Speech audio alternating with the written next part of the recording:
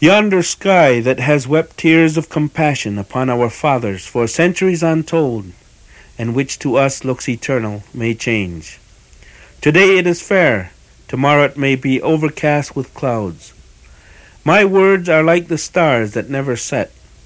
What Seattle says the great chief at Washington can rely upon with as much certainty as our pale-faced brothers can rely upon the return of the seasons. The son of the white chief says his father sends us greetings of friendship and goodwill. This is kind of him, for we know that he has little need of our friendship in return, because his people are many. They are like the grass that covers the vast prairies, while my people are few. They resemble the scattering trees of a storm-swept plain. The great and I presume good white chief sends us word that he wants to buy our lands, but is willing to allow us to reserve enough to live on comfortably. This indeed appears generous, for the red man no longer has rights that he need respect, and the offer may be wise also, for we are no longer in need of a great country. There was a time when our people covered this whole land, as the waves of a wind-ruffled sea covers its shell-paved floor. But that time has long since passed away, with the greatness of tribes now almost forgotten. I will not dwell on nor mourn over our untimely decay, nor reproach my pale-faced brothers with hastening it, for we too may have been somewhat to blame. Youth is impulsive. When our young men grow angry at some real or imagined wrong, and disfigure their faces with black paint, their hearts also are disfigured and turn black, and then they are often cruel and relentless and know no bounds, and our old men are unable to restrain them. Thus it has ever been. Thus it was when the white man first began to push our forefathers westward. But let us hope that the hostilities between the red man and his pale-faced brother may never return. We would have everything to lose and nothing to gain. It is true that revenge by young braves is considered gain, even at the cost of their own lives, but old men who stay at home in times of war, and mothers who have sons to lose, know better. Our good father at Washington, for I presume he is now our father as well as yours, since King George has moved his boundaries further northward, our great and good father, I say, sends us word that if we do as he desires, he will protect us. His brave warriors will be to us a bristling wall of strength, and his great ships of war will fill our harbors, so that our ancient enemies far to the northward, the Cinciums, the Haidas, and the Simpsians, will no longer frighten our women and old men. Then will he be our father, and we his children. But can that ever be? Your God is not our God. Your God loves your people and hates mine. He folds his strong arms lovingly around the white man, and leads him as a father leads his infant son. But he has forsaken his red children, if they are really his. Our God, the Great Spirit, seems also to have forsaken us. Your God makes your people wax strong every day. Soon they will fill all of this land. My people are ebbing away, like a fast receding tide that will never flow again. The white man's God cannot love his red children, or he would protect them. We seem to be orphans who can look nowhere for help.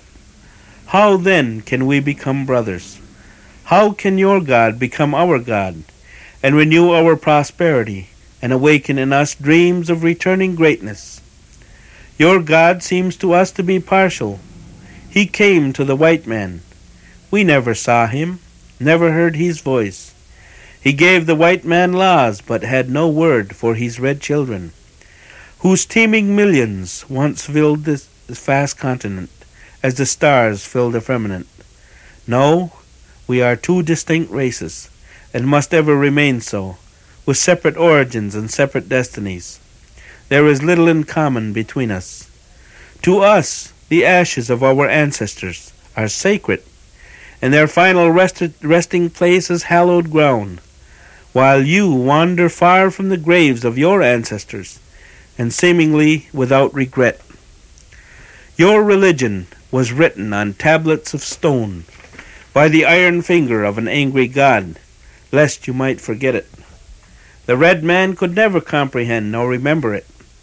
Our religion is the traditions of our ancestors, the dreams of our old men given to them in the solemn hours of night by the Great Spirit, and the visions of our sachems, and is written in the hearts of our people. Your dead cease to love you and the land of their nativity as soon as they pass the portals of the tomb. They wander far away beyond the stars and are soon forgotten and never return. Our dead never forget this beautiful world that gave them being.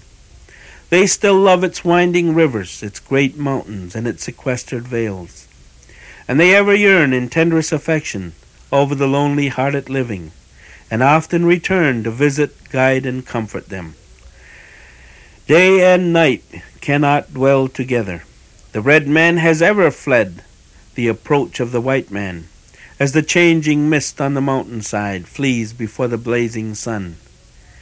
However, your proposition seems a just one, and I think that my people will accept it, and will retire to the reservation that you offer them. Then we will dwell apart in peace, for the words of the great white chief seem to be the voice of nature, speaking to my people out of the thick darkness that is fast gathering around them, like a dense fog floating inward from a midnight sea. It matters little where we pass the remnant of our days. They are not many. The Indian's night promises to be dark. No bright star hovers over his horizon. Sad-voiced winds moan in the distance.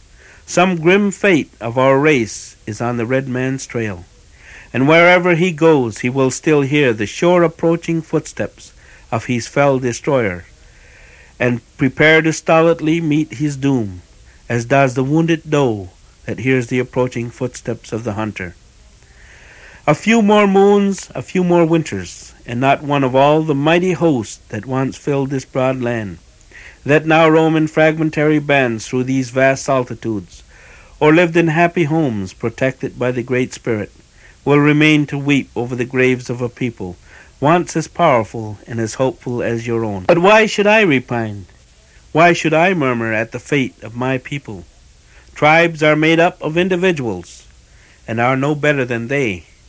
Men come and go like the waves of the sea, a tear, a temanimous, a dirge, and they are gone from our longing eyes forever. It is the order of nature. Even the white man, whose God walked and talked with him as friend to friend, is not exempt from the common destiny. We may be brothers after all. We will see. We will ponder your proposition, and when we decide, we will tell you. But should we accept it, I here and now make this first condition, that we will not be denied the privilege, without molestation, of visiting at will the graves of our ancestors, friends, and children.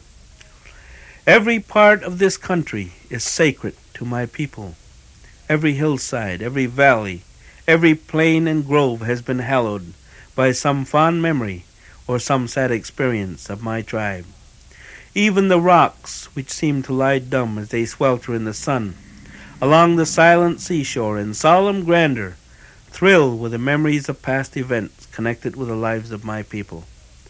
The very dust under your feet responds more lovingly to our footsteps than to yours, because it is the ashes of our ancestors, and our bare feet are conscious of the sympathetic touch, for the soil is rich with the life of our kindred. The noble braves, fond mothers, glad, happy-hearted maidens, and even the little children whom lived here and rejoiced for a brief season, and whose very names are now forgotten, still love these somber solitudes and their deep fastnesses, which at eventide grow shadowy with the presence of dusky spirits.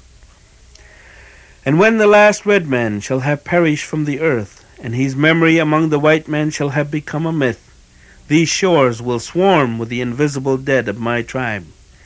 And when your children's children shall think themselves alone in the fields, the store, the shop, upon the highway, or in the silence of the pathless woods, they will not be alone. In all the earth there is no place dedicated to solitude. At night, when the streets of your cities and villages will be silent, and you think them deserted, they will throng with the returning host that once filled and still love this beautiful land. The white man will never be alone. Let him be just and deal kindly with my people, for the dead are not powerless. Dead, did I say? There is no death, only a change of worlds.